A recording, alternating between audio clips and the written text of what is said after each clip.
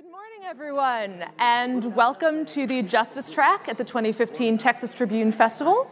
Welcome to Reform is the New Black. Since this is the first panel of the morning on the track, I want to get a little housekeeping out of the way first. This is where the Justice Track is going to be for the duration of the day. Later today, we'll be hearing from folks talking about justice in the legislature and the Court of Criminal Appeals, as well as issue-focused panels on open carry and on gay rights.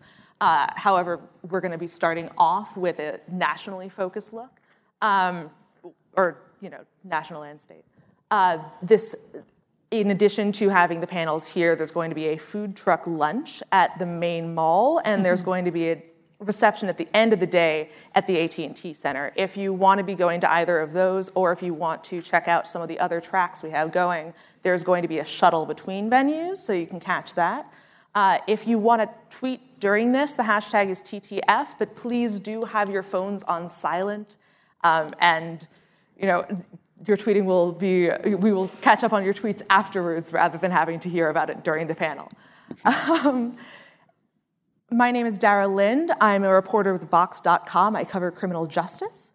So I'm based out of DC, but I've been able to see what Texas and other states have been doing on criminal justice reform over the last several years. And we're really in a very interesting moment where people are beginning to be aware of mass incarceration, and there's a lot of energy around efforts to fix it.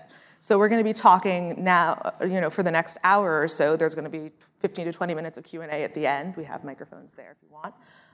About what's happened so far over the last several years and what still needs to be done. With me are, going left to right, Rebecca Robertson, who's the Legal and Policy Director of the state ACLU, who's worked on a bunch of issues throughout the criminal justice system. Representative Jerry Madden, who is one of the architects of Texas's state reforms and who now, as a senior fellow at Right on Crime, which is a conservative prison reform organization based out of Texas, has helped other states work as well. Piper Kerman, who you may know as the woman who brought us Orange is the New Black through her memoir and now the Netflix TV show, and who is now a full-time criminal justice advocate doing the work of bringing mass incarceration to public awareness. Anthony Graves, who is with us thanks to having been exonerated after spending years on death row.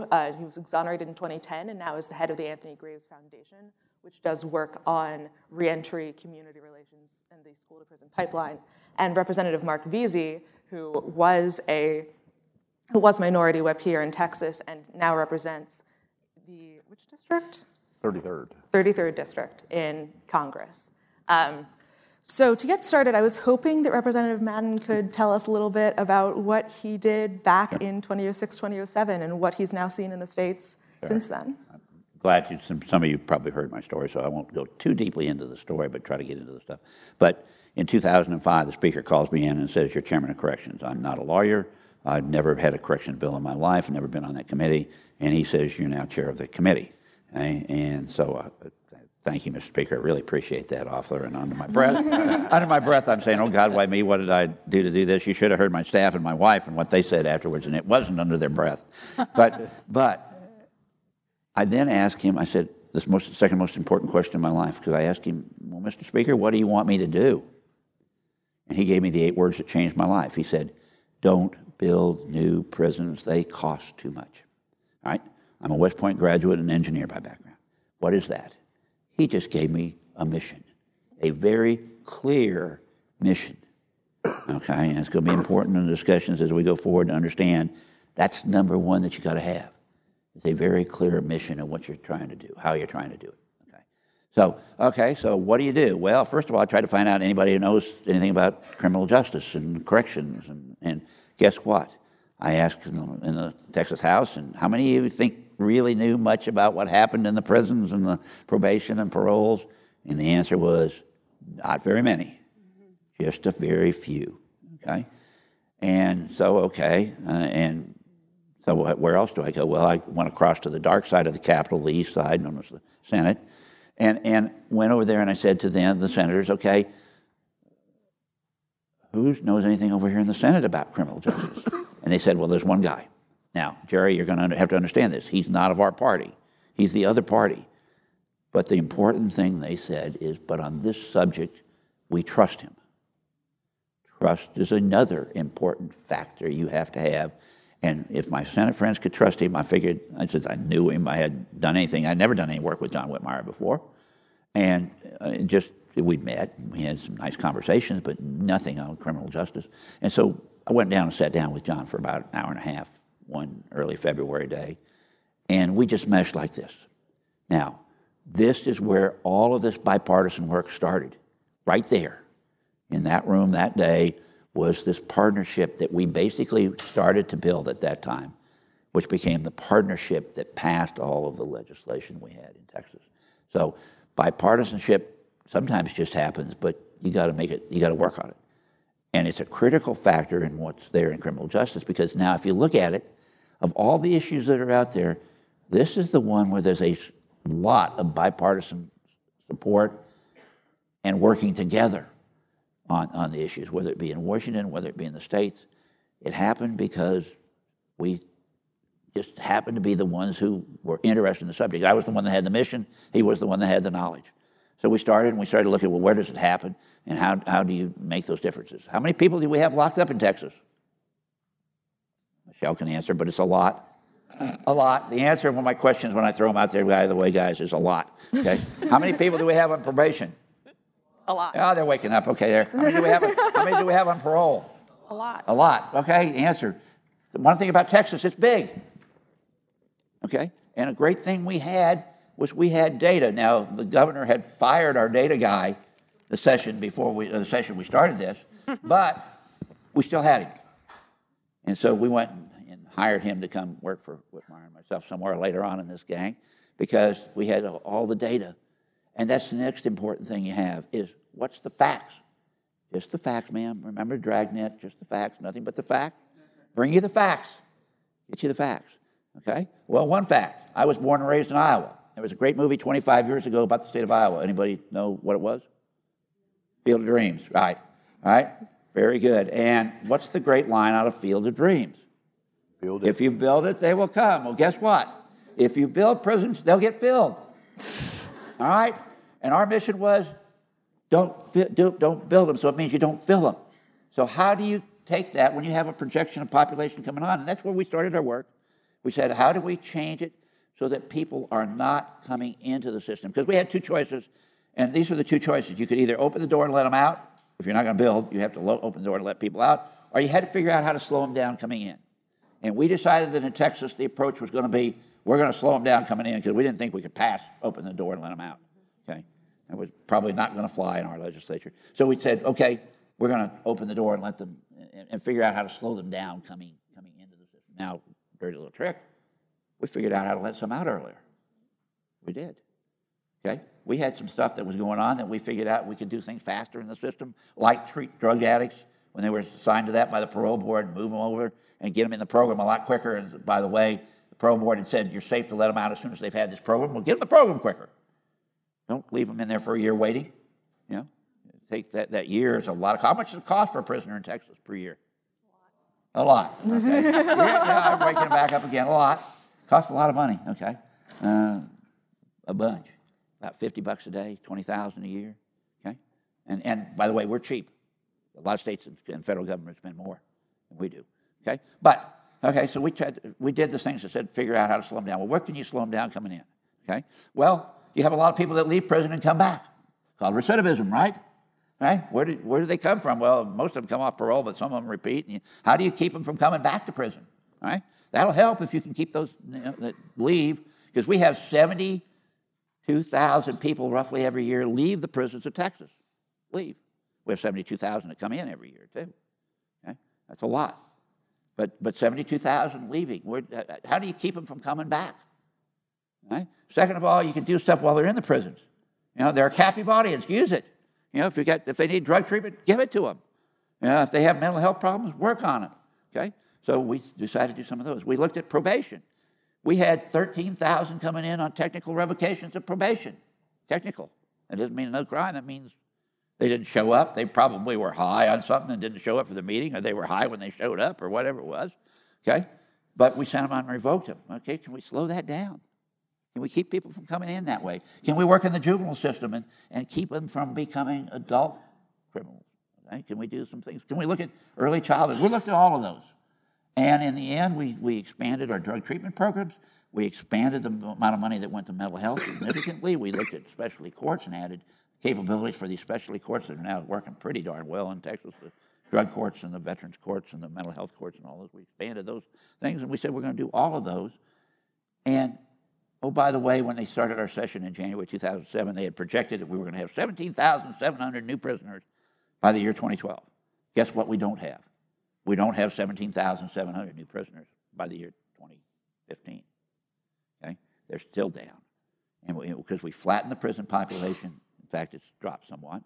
And, we didn't build the whole new prisons to hold 17,000 people, which would cost us at least $2 billion. The fact is now probably in the $3 billion range of the amount of money that we saved when we did it. So we saved money. We can send it elsewhere.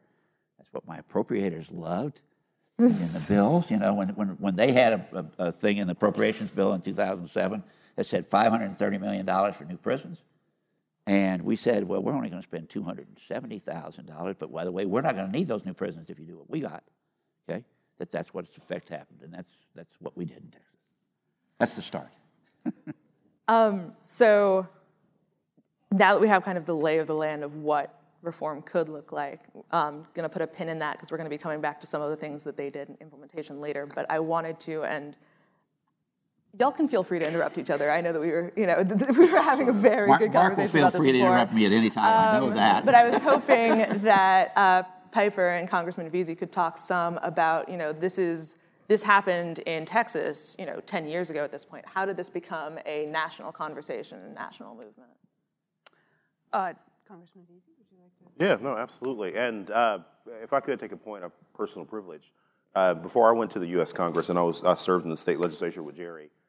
For those of you that don't know, he is from a very, and I think everybody in here is a Texan. He's from a very conservative area in the Dallas-Fort Worth area, in the Dallas-Fort Worth Metroplex called Collin County. Plano is one of the is probably the city that most people are familiar with in Collin County, and Jerry took a lot of heat for working on these. People said that he was soft on crime, and when all of us have to run in primaries these days, we have very few elections that matter in the general election anymore. Almost everything in the state legislature and the U.S. Congress now is decided in the primary. And Jerry took a lot of heat. But I will tell you, one of the things that really encouraged me on this particular issue is that I know that when Jerry took some heat, that a lot of the large evangelical churches there said, no, that he's doing good work. We need to stand behind this guy. And I worked with some of those same churches. They came and worked with some of the African-American churches in my district all the way over in Tarrant County in Fort Worth, where 90% of the voters vote Democratic. And we were able to finally start having conversations on this topic on how we can have prison reform, thanks to bipartisan efforts, thanks to churches working together. And I think that is really important. I think on the federal level, what I'm looking at now is mandatory minimums. I mean, I think that we have to eliminate most of the mandatory sentencing standards that are out there. A lot of them were knee-jerk reactions to things that had happened in the 1980s, particularly when crack cocaine came onto the scene, and people wanted their legislators and law enforcement to do more about the things that they were seeing in the news. And we know that judges' hands were often tied. They didn't think that certain young offenders needed these mandatory sentences, but they had to do that anyway. Education, I think, is hugely important. One of the things that I've been talking a lot about when I travel in my district is that even with a lot of the blue-collar jobs that I'm seeing now, these kids have to have a certain level of skill set to be able to work robots, to be able to work computers, just to have a good blue-collar job. And I can tell you that, particularly for young black men that don't graduate from high school, when you look at, for instance, from a report I read in MIT Press Journals, you look at young African-American men that were born between 1975 and 1979 that dropped out of high school. 68% of those guys end up in prison. And I'm not talking about jail time, either state penitentiary time or a federal penitentiary system. So anything that we can do to help educate people. I think what Jerry was talking about a little bit earlier about, while we have them in the prison system as part of an audience, give them some of the job training skills that they needed. I know when I first came to the legislature, the Texas prison system, some of the jobs that they were, an apprenticeship program that they had in the prisons were really outdated. And they really were not suitable for people coming out of prison and being able to reintroduce themselves into society and reassimilate themselves. And so any type of money that we need in order to make our prison systems more compatible in that area, I think is important. One of the things that I can tell you that I do as a United States congressman is, first of all, I take lots of visits to different places in my district. And I have a man and a women's federal penitentiary system in my district, one at the old Carswell Air Force Base and one off of Wichita and Fort Worth. And I have a job fair that I do every year. And one of the components of my job fair is that I have a second offenders workshop for people that need a second chance workshop for offenders and people that are coming out of the prison system that don't necessarily have the skills that a lot of us take for granted. And on one of my visits to the federal prison system, they were telling me how much time they have to work with these prisoners on soft skills. Things that, again, that we take for granted. Being able to look someone in the eyes, being able to give someone a firm handshake, knowing how to, dress appropriately, just little things like that, being able to deal with certain emotions when things go wrong on the job, and that a lot of these prisoners have a hard time dealing with when they come back into society. And so I think that it's proven that a lot of these programs that deal with job training and education, deal with helping offenders get back on their feet when they get out of prison, they do a good job as far as recidivism is concerned, and we need to see how we can continue to enhance in those areas. Thank you, Congressman. So I do not live here in Texas. I live in Ohio. Until recently, I lived in New York. And I, of course, have done time in the federal system, so I know exactly what you're talking about in many respects. We see a lot of movement across the country, and we are optimistic that we may be seeing some movement at the federal level, though that's, I can't overstate how challenging that is. I'm sure the congressman will chime in on that. Yeah. Though we do have, several really good pieces of legislation in both bodies in Washington which have substantial leadership support, which is encouraging even in this challenging environment there. But truthfully, the federal system is the biggest system in the country. It's the biggest correctional system, the largest prison system, but it's still only a small fraction, really, of the 2.3 million people who we have who are in confinement, who are estimated to be in confinement right now. Because there's the federal prison system, roughly 200,000 people, and then, of course, there's federal probation as well. But the name of the game is really state systems and jails. And, the estimates for the jail population fluctuate, but generally we estimate that there's at least 400,000 people in city and county jails. So to see really substantial change in having the biggest prison population in human history, which is what we've got here, we really do need federal reform. And some of the federal reforms, frankly, mandatory minimum sentencing is important, but seeing how the federal government can change its relationship to the states in terms of incenting, bad behavior or incenting good behavior from state governments around crime and criminal justice is really important. And some of those things are very operational rather than being by statute. I am really delighted. I am very, very fortunate. I've been home from prison for 10 years. I get to do work that is important to me. I get to work with people who are really important to me, which is first and foremost the people who are caught up in the system, but also the people who operate the system. And we think about those 2.3 million people in prison and their children and their parents and their families and their communities, and those people are wholly, profoundly important to us seeing better outcomes, right? One of the most substantial changes, I think, in our recent public discourse around prisons and jails is a greater recognition that people like me and people like Anthony are actually at the heart of the discussion, and that if we are silenced people, we're not actually going to get very far. So my hope is that individuals and also the communities which are most affected by mass incarceration have a much more central voice in getting to better solutions. So that's a profoundly important part of reform. And you see that, I hope, more and more. I hope that that is a significant part of what is sometimes described as the movement to change and hopefully end mass incarceration.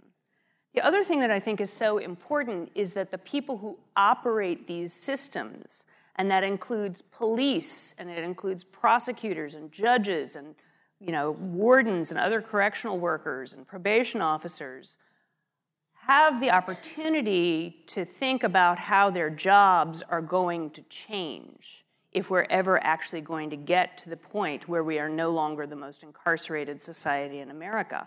Because that's also hundreds of thousands and really probably millions of people who are affected by the kind of change that we want to see.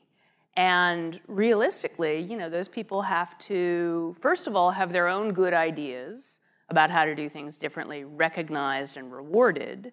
And for those people who are, not really getting on board with changing the way that, the sort of status quo, they need to be held more accountable. And that's true whether you talk about prosecutors who don't do the things that the law dictates, and that's true about judges who don't necessarily always utilize sentencing reforms that legislatures pass. So in Ohio, where I work right now, Jerry and I were talking about, they passed some good, sentencing reform and other legislative reforms just a few years ago. And yet their prison population hasn't really budged. And part of that is because prosecutors and judges in the counties that send the most people into the state prison system haven't started doing things differently. They sort of are continuing to do business as usual. So that's not an insignificant ask, right? That gives you sort of a sense of the time horizon of, what it's going to take to really get to substantive change. I will tell you that I am profoundly optimistic, though, because some of the people that I meet most frequently are young people, including people who are studying criminology, people who intend to go work in the system. I was in Michigan Wednesday, I think, and I was ecstatic because I gave a lecture at a college, but one of the instructors in the Correctional Officers Academy brought his class of 20 future correctional officers to come and listen to me talk.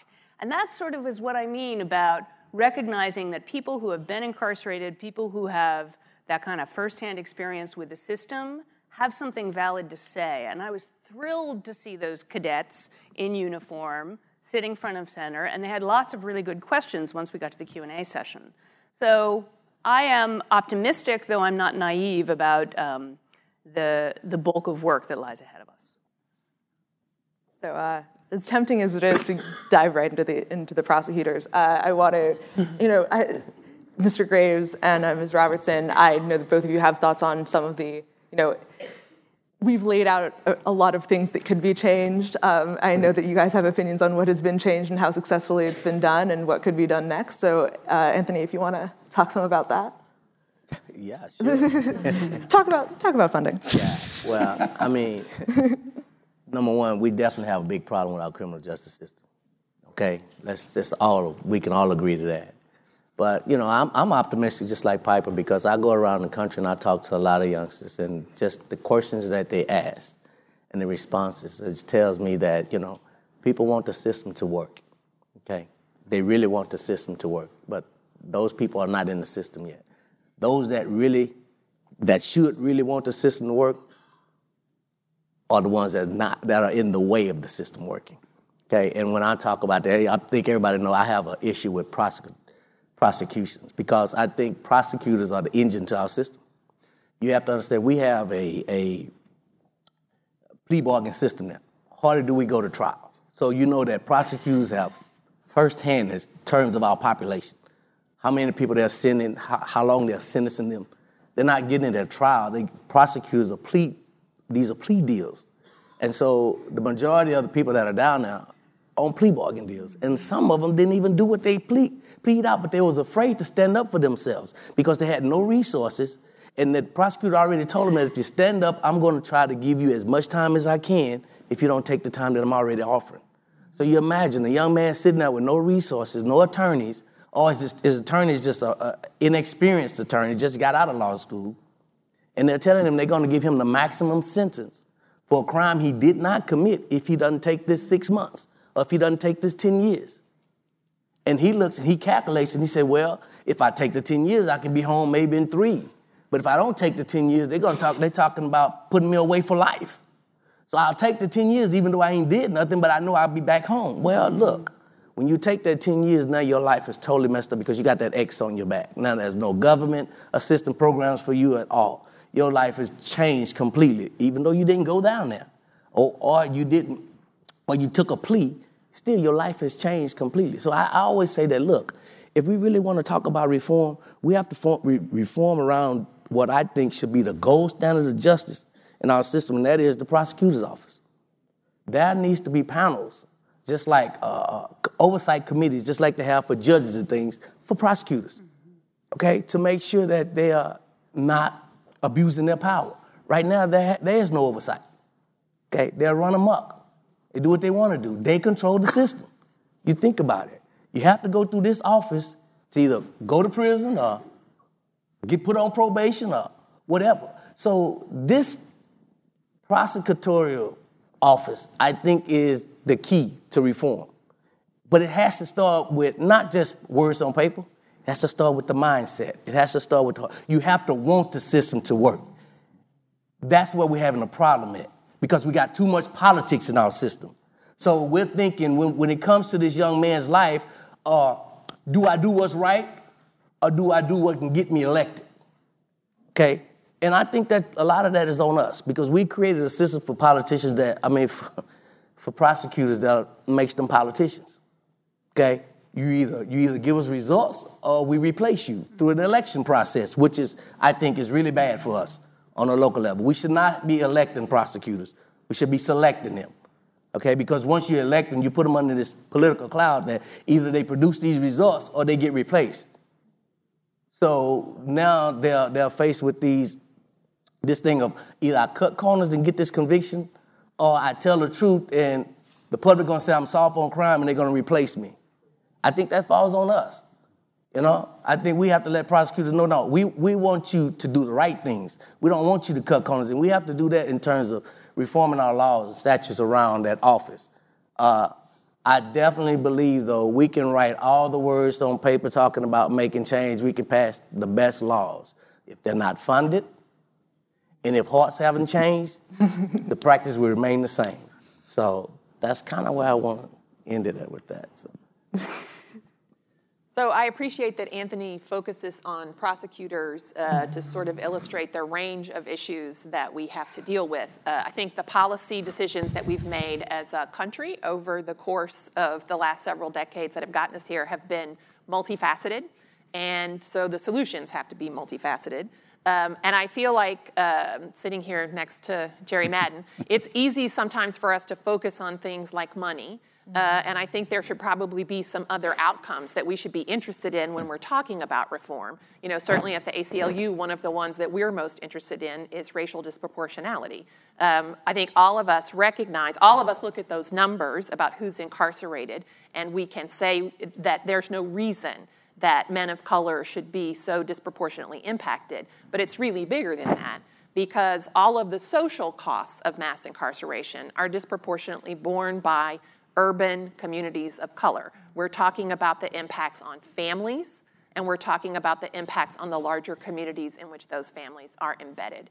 And so for me, one of the things that I'd like to see us turn to as we talk about reform is measuring potential reforms and measuring new policy proposals. If we're proposing new crimes at the Texas legislature, let's talk about what those social costs are going to be, and let's evaluate those options based on those impacts that they're going to have in the communities that we care about. Go for it. When she was talking about race and all of that, it just dawned on me that, you know, one of the things that we don't talk about, and I think it's a big problem, is there's a lack of diversity in the DA's office. 95% of elected DAs are white. Okay? 2/3 of the counties that half those DAs have no black ones. Yet 40% of the people incarcerated are black. So if you got 95% of your prosecutors white, how can we talk about fairness across the board? How does that look? 95% of the people that, the most important office in our criminal justice system is white. And 40% of the people that are incarcerated is black. So if we're talking about reforms, one of the things we have to do is create diversity in our DA's office.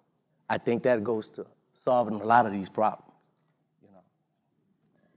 So now that we are now talking about race, which could otherwise be the elephant in the room, I want to make sure to talk to Representative Madden, who I know that in your work, in Texas, that was something that was not as much in the discussion. And I want to, ask why that was and what the challenges are. Because I'm a believer that we have too many people incarcerated, period. Whether it's black or white or Hispanic, there's too many. And so the fact we were trying to do is drive down the overall prison population. If you do that, you send more black men home, you send more Hispanic men home, you send more white men home, okay? If you do it right. And that's the way for the public to perceive it, particularly when you've got elections, and you do, and those of us who are doing the policies, we had to at least think about the election process on it, that you had to think about it, I think, in bigger terms. So I try to think in the big process terms. Racial disparities are one of the major problems within the system. I will certainly agree with everybody on that, okay? But there are ways. See, we did a lot of things we didn't do in Texas. We didn't, we got accused of picking the low-hanging fruit. How much low-hanging fruit is there out there in the federal system? A lot. Well, the answer is a lot. All of it. How much is out there in every state system? Less. A lot. My argument to everybody was, well, start off by at least picking the low-hanging fruit in your state or the federal system. Pick it. Go get it. I mean, if it's easy to get, we should have done it a long time ago. And so, that's what we went after. We did not do any sentencing changes. Okay? None in Texas. Does that need to be done in the system? Yes. Okay? Did we do it then? No. Why? Because, I was looking at trying to put things together that we got agreement on. Because one of the great things we had in Texas was we had think tanks. And in criminal justice, we had think tanks, both on the right and the left. Texas Public Policy Foundation, that I now work for, was out there on the right. Texas Criminal Justice Coalition was there on the left. ACLU was there. Others were there on the left, but we had them. And the great thing I heard when I was doing bills, particularly in the first session in 2005, was when they started talking, you know what they were saying? Almost the same thing, maybe a little different language, but they were recommending the same things on 80% of the items. Well, go pick 80%. If you get the degree on 80%, you can get a conservative, liberal mixture that will support what you're trying to do. So we put together these think tanks, and when the governor vetoed our first probation bill in 2005, as I say, that's the greatest thing that ever happened to us, because it made us go back and look at the whole system. And in doing that, I assigned the think tank people to go look at the probation bill we did and say, come back to me so that in 2007, when we go up with this legislation, we will have support and we can get it passed, okay? They did that, okay? We also put together a group of staffers and looked at the programs we had in the system to ask the basic question, do they work? Do we have enough of them? If they don't work, what are we going to do with them? Like programs that we're doing education for that they couldn't get a job in because they couldn't get a license. I mean, you kill that program, okay? Or change the licensing. It's about the only choices you really had. But spend your money wisely on the things that work. Because we were looking at, well, what works? And the great thing is about the numbers is we knew generally what worked. And we knew that, for example, if you give a drug treatment program to a person with a drug habit, are you going to break that? Sometimes. If sometimes is better than doing nothing, then you ought to do it. You will not get everybody. I mean, even if you give the program to 1,000 people, you know that some of them are going to go back out, work right out and start doing drugs. But if you can reduce the number, and that's why Texas was so good an example, is we had enough numbers to show that, yes, if you did this program, you get a 15% or a 10% reduction in the number of people coming back to prison. You know what? That's big numbers in Texas.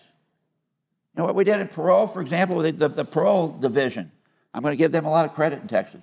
We had, when we started in 1 year, they had about 22,000 reviewed, and they had 11,000 of those people that they released came back to prison. 11,000. That's not a very good rate, right?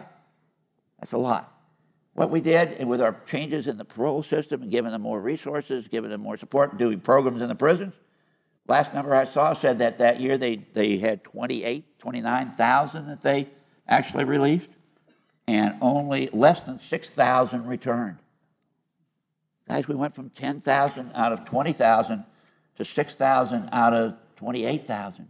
That the parole things worked, okay? And that reduces the number of people coming into your prison, coming back into your prison.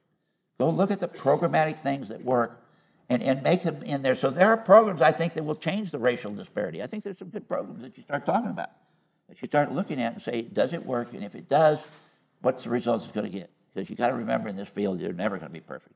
You're not going to get there, okay? But you can have a reasonable expectation of results that will, in fact, make improvements in the system. And every one you make will make great strides. This is one of the things we had was Tony Fabello did our work for us, and he did a projection of all the kids. Where were kids' school dropouts coming from? And where were unwed mothers coming from in the community? And where were the criminal justice things? And where did the prisoners go back to when they left prison? You know what? They're all connected. And you realize then that the things that you do can affect all these other systems. They can affect your welfare system. If you've had a man back and working in the community and not in prison, yeah, you're gonna have probably more taxes, but you're also gonna have a family structure that's probably better. Okay, you're gonna have improvements throughout the whole system. Go do those things, because I was looking at. We did one called the Nurse Family Partnership. I don't know if any of you are familiar with Nurse Family Partnership or not, but it's a great program. Okay, great one out there that goes with infants, that goes with mothers, first-time mothers, low income. Okay, and provides a nurse for the first 2 years of their life from the 26th week of pregnancy on. And that, to me, is when it passed, I said, you know what, this is the one that's going to change everything.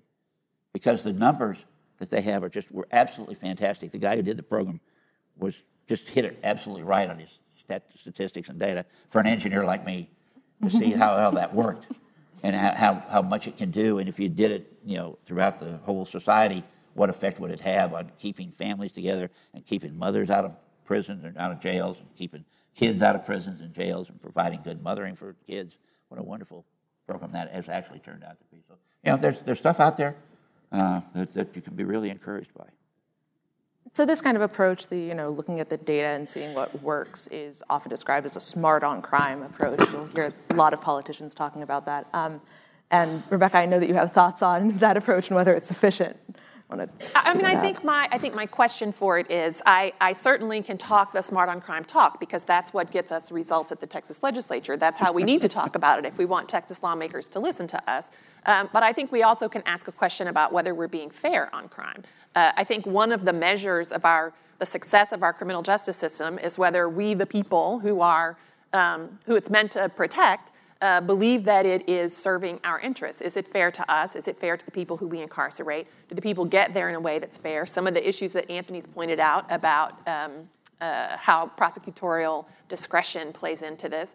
I would like to see us ask those same sorts of evidence-based questions, not just about the money, but also maybe about, does this policy have a disproportionate impact on certain communities in a way that's really unfair? And I think particularly of policing, that we over-police certain communities. It's certainly the case that a lot of the folks who are in our prisons and jails for low-level drug crimes are people of color, and it's not because they commit those crimes more often than Anglos. It's because they have encounters with the police more often than Anglos that lead to searches and other kinds of encounters that lead them to prisons and jails. So I do think there are important questions to ask about fairness, that the money is not the only thing to consider. I would echo that, and I would say that there's a central philosophical question that lies before us as Americans around the question of harsh punishment, and whether harsh punishment works for us as a society, or whether it doesn't work as well perhaps as sort of philosophically we've really thought it has for a long time. It's ironic that we're here in Texas, notoriously tough, There is actually a book called Texas Tough by, I believe, Robert Pattinson or Parkinson is his last name, a fascinating book about the Texas penal system. And he chose to write that book because Texas has really been copied by many other states in terms of its philosophical approach to meeting disorder, crime, transgression in the community. But I think, the rise of mass incarceration, has been driven by many things, including racism and racial control, including money. But on a fundamental level, what we see is just this idea of harsh punishment being carried forward, right? So, this idea of harsh punishment, we sort of build layers and layers, and that's how we end up with, people sentenced to 25 years in prison for a first-time nonviolent drug offense. Oh, and by the way, that's a person of color. So I think we are actually at a very interesting moment where there are some little fissures in that idea that harsh punishment gets us good results as a community, as a society. I teach now in a men's medium security prison in Ohio, and I've got 11 guys in my class.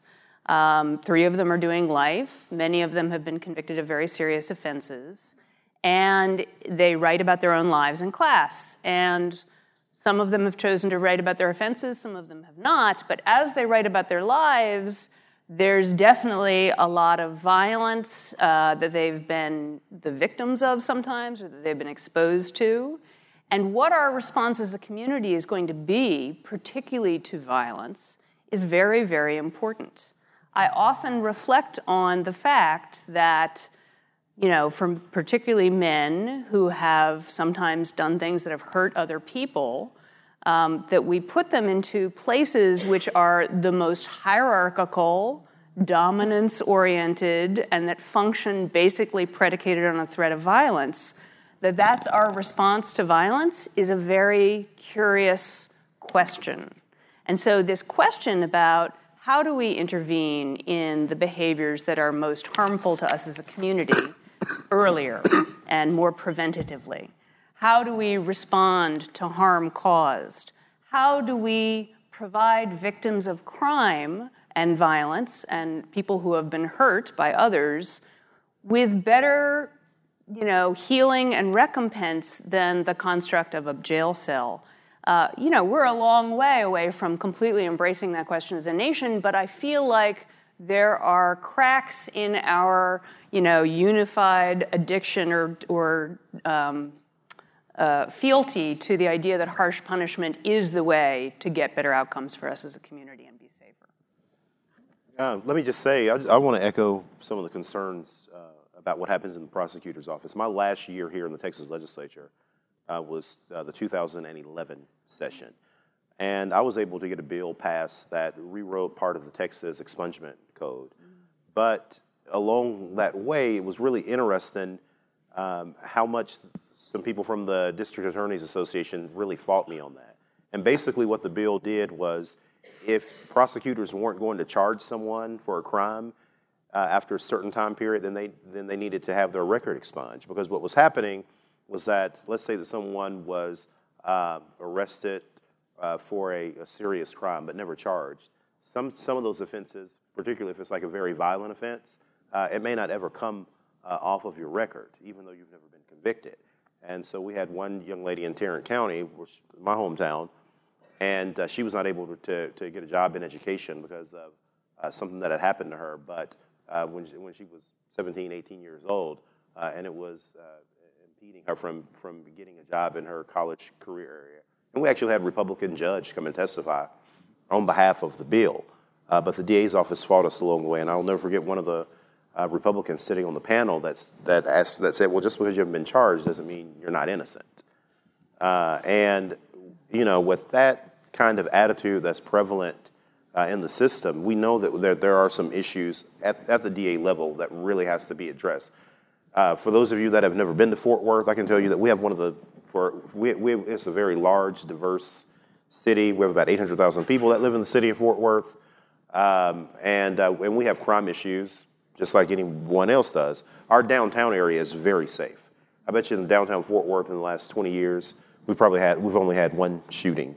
The shooting that occurred was probably about 15 years ago, and it was between a gentleman from a very wealthy family and a guy that was from a very middle-class family, both white.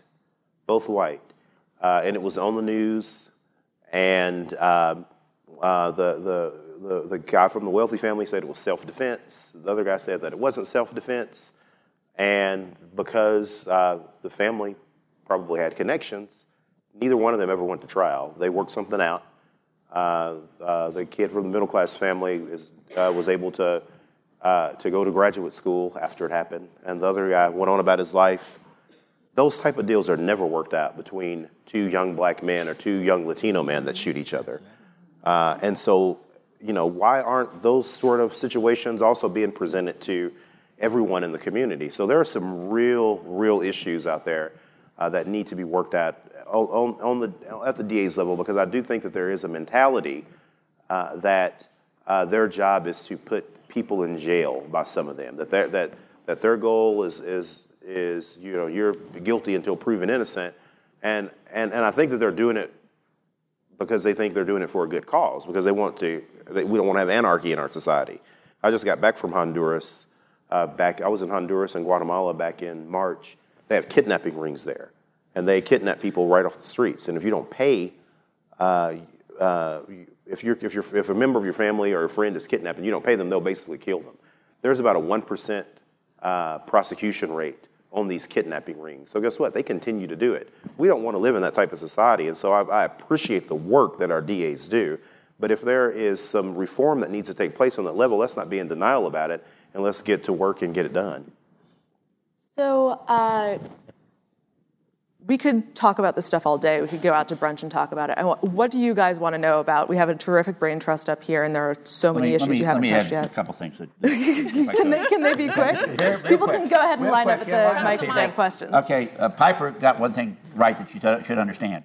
There is not one criminal justice system in the United States.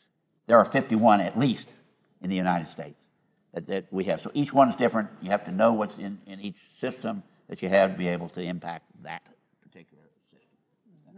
All right. Go ahead, sir. Hi, good morning. This is kind of based on Anthony's thesis on prosecution reform, but my question can be for the whole panel.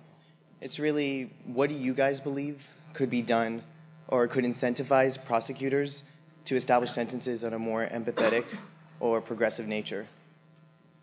Like, you guys mentioned something of a sort of prison quota that you want to reach to kind of appear like you're fulfilling your role as in the Justice Department, right? So what can be incentivized to lessen the sentences or make it so that it's more fair of a justice system?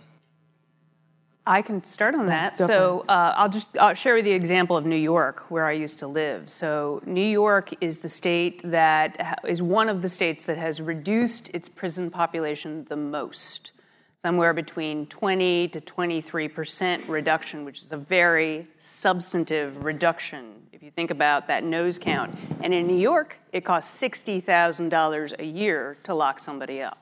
So that is a reduction which is really, really significant. So how did that happen? New York did several things, and several other states have done similar, though not identical things, because Jerry's point is apt. Every system is a little different. New York reformed its Rockefeller drug laws, so it stopped sending so many people into the state prison system for drug offenses. It accompanied that with giving more and more options to prosecutors and judges for alternative sentencing. And Jerry mentioned earlier drug courts, mental health courts, veterans courts, other alternatives to the cell as an accountability measure. And finally, they also did some substantive parole reform, and that is a really important part of any significant reduction in a prison system. And so those reforms wouldn't have worked if district attorneys and judges in the New York City area hadn't used them, because the New York City area overwhelmingly sends the majority of people into that state prison system. And so, prosecutors like Cy Vance in Manhattan really wanted to do things differently. I mean, he is really committed to figuring out how to have a safe community and yet also have a just community and not rely so heavily on incarceration. So you need to show people that this is possible. The last thing I would just want to say about New York as an example, and I could have talked about New Jersey, I could have talked about California, I could have talked about South Carolina, which is coming along, is that the states in this country that have reduced their prison populations the most have also enjoyed the biggest declines in violent crime and in property crime. They have beat the national average. And crime is down almost everywhere in this country, not necessarily by neighborhood. There are some neighborhoods and communities that continue to be plagued with serious crime.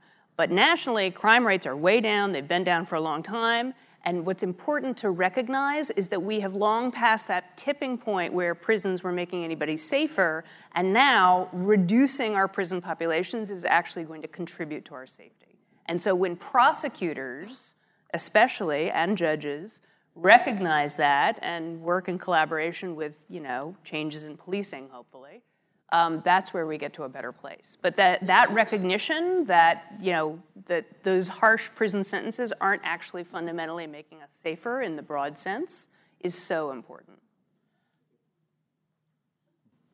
Hi, good morning. Morning. Morning. So I just wanted to know if there's a lot of energy or traction when it comes to ensuring the safety of trans people in these systems, and especially trans people of color. This might really be a good question for Rebecca. And what that picture looks like realistically, because I know I've read a lot of things, but I just wanted to know, I guess for all of y'all, what that looks specifically like. So that's a really terrific question, and I think we do see problems for transgender people who are incarcerated, whether it's at the Harris County Jail or in a immigration detention facility. These are absolutely problems. I think in some places, implementation of the Prison Rape Elimination Act can help with some of the safety issues. And there are signs of hope. For example, the Harris County Jail, which is huge, under Sheriff Adrian Garcia, implemented really a model policy for dealing with transgender people who were incarcerated there. So there is some energy around it. There is some attention to it. But I think, like for a lot of things for transgender equality, we have a long way to go. Sorry. Good morning. I have a question for the whole panel. We were studying in our class that, people, if they go in with the conviction of a drug, color makes a difference. Like, somebody of color might get a heavier sentence than somebody that's not. And I understand that certain neighborhoods get attention from the police more than others. But could you explain why and what's being done about it? Go for it. I mean, I'll just go back to what I harped on earlier, is that 95% of your district attorneys are white, okay? So if you're coming in there as a young African-American, a Latino, most of the time, they don't relate to you, okay? You have to create some diversity into the most important office in our criminal justice system. That's where the problem lies. You have 95% of the people, and I mean, just being honest, 95% of the elected DAs are white. Who do you think they relate to? I mean, I would also just say about the policing, just very quickly, it's just the case that if you look at statistics in Texas and in other places, police encounters with people of color result in arrests, searches, prosecutions much more often than the exact same encounter. So just a traffic stop, for example, result in a search if you're African American or you're Latino much more often than if you're white. And there are specific things that we can do to intervene there. For example, we can have police departments adopt policies that are very explicit about what's required before an officer can ask permission to search your car, and very specific about what an officer needs to do to document that you gave permission to search the car. So there are all kinds of things that we need to do, but it's a very big problem, and it's not accounted for by disproportionality in criminality. It's accounted for in the way that we police people. And it's also fair to say that most of the people incarcerated whether it be in Texas or other states, come from just certain areas, certain communities. Yes. The population in the Texas prisons comes, first of all, the biggest percentage are from Harris County. How about Dallas County? How about Tarrant County? How about Travis County? You know, a couple of counties down in the valley. That's where they come from. They're not, you know, when you look about the prosecutors, you know, there's a lot of prosecutors out there in very small rural districts, okay, on the numbers. But you better be concentrating on what are your large cities, whether it be New York City in New York, whether it be Cleveland or Columbus or Cincinnati in Ohio. But you pick on those, you see those. That's where most of them are coming from. So that's where, if you get your biggest impact, you're going to get your biggest savings out of that. Probably move to another question, but this is so big. Kind of also, I want to piggyback on what the lawyer on the end was saying from the ACLU. And this happened when Jerry and I were in the legislature together. You know, one of the things that about criminal justice or the perception of crime that really bothers me a lot is that I'm amazed at how the public, like if you read an article in the Dallas Morning News or the Fort Worth Star-Telegram about a young African-American man that commits a drive-by shooting and one person is killed, or how people perceive that crime versus if a young white college student gets in a car and he's been drinking and he kills 2 or 3 people. I mean, people are outraged. I mean, people will be like, oh, look at these young black males and all the bad things they're doing. But when someone gets in their car and cranks up their car and kills people, people aren't nearly as outraged. And so I think I have a big problem with the way that DWI is perceived and how it's prosecuted versus crimes that are more commonly committed by African Americans and young Latinos. So let me go to what I was mentioning about Jerry and I. There was Mothers Against Drunk Driving was trying to get a DWI checkpoint bill passed, and they came into my office, and me and several other black legislators had an issue with the bill. They wanted to set these checkpoints up, and I asked the guy, I said, "Are you going to set these checkpoints up in African American neighborhoods?" He said, "The police will set them up wherever they think there's a problem." I said, will these DWI checkpoints, let's say you have a single grandmother that has a violation for her tags being expired or her inspection being expired, and you don't think that she's drunk, but she comes through the DWI checkpoint in the community, and she has her 2 grandkids in the back seat that she's raising, and it's a cold night. Are you going to arrest her in this DWI checkpoint? And he couldn't answer the question. He said, I talked to the police about that. They understand your concern, but they can't guarantee you that grandmother is not going to be arrested. And so you have a situation where you're putting into code more opportunities for over-prosecution in certain areas for a bill that was intended for something totally different. Can we get one more question in? Yes, excellent. Yes? Nobody is telling me no, so go for it. Good morning. I wanted to thank the panelists for your time and your insight, first of all.